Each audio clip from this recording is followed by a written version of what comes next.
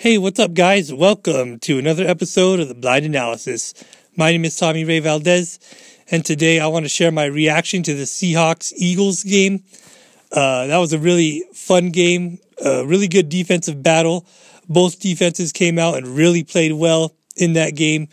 The game was really low scoring, a lot more low scoring than I had expected.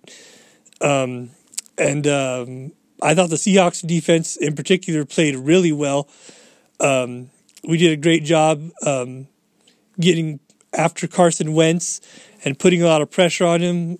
We got about 4 sacks in that game, and we caused 2 fumbles and 2 interceptions for Carson Wentz. So he had 4 turnovers in that game. And, I think it really hurt him not to have all of his big playmakers out there. Didn't really have a whole lot of help behind him. And Seahawks were able to really take advantage of that and keep the Eagles off the board for the majority of the game. Going late into the fourth quarter, Eagles only had 3 points on the board. And right at the end of the game, they were able to get 1 touchdown. And they missed the 2-point conversion. So they only put up 9 points in the game. Our offense also really struggled in that game. Our offensive line had a really tough time against the Eagles' defensive line. Russell Wilson was sacked 6 times in the game. He also threw an interception, and there was a couple fumbles by the Seahawks as well.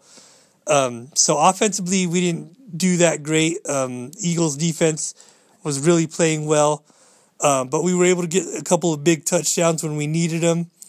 Russell Wilson didn't really have that great of a game, but he still threw for 200 yards, and he threw a nice long touchdown pass to Malik Turner, his first NFL touchdown of his career. So that was nice to see. And also Rashad Penny had a career game as well. Eagles were doing a great job of slowing down Chris Carson. He didn't really have that great of a game, but Rashad Penny really stepped up and had a huge game, 129 rushing yards and a touchdown. Seahawks ended up getting the win 17-9, so our offense was able to do enough to get a win. Hopefully we can get everything cleaned up and play better next week, but our defense really played well. That was awesome to see, and overall, I was just happy to get the win. It wasn't pretty, but I'll take it. Seahawks improved to 9-2, and we're getting ready to take on the Minnesota Vikings next Monday night. So that should be a good game as well. So that's my thoughts on the game. Just want to leave you guys with an encouraging word before I go. As I was listening to Kayla this morning, Natalie Grant was sharing an encouraging word.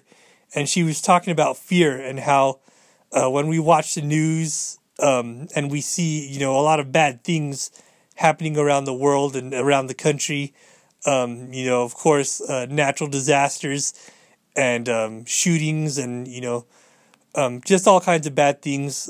It can really put, fear into people's hearts. And she was saying how, there's no need to be afraid when you have God on your side. And she said, instead of talking about your fears, talk about the God who can silence fears.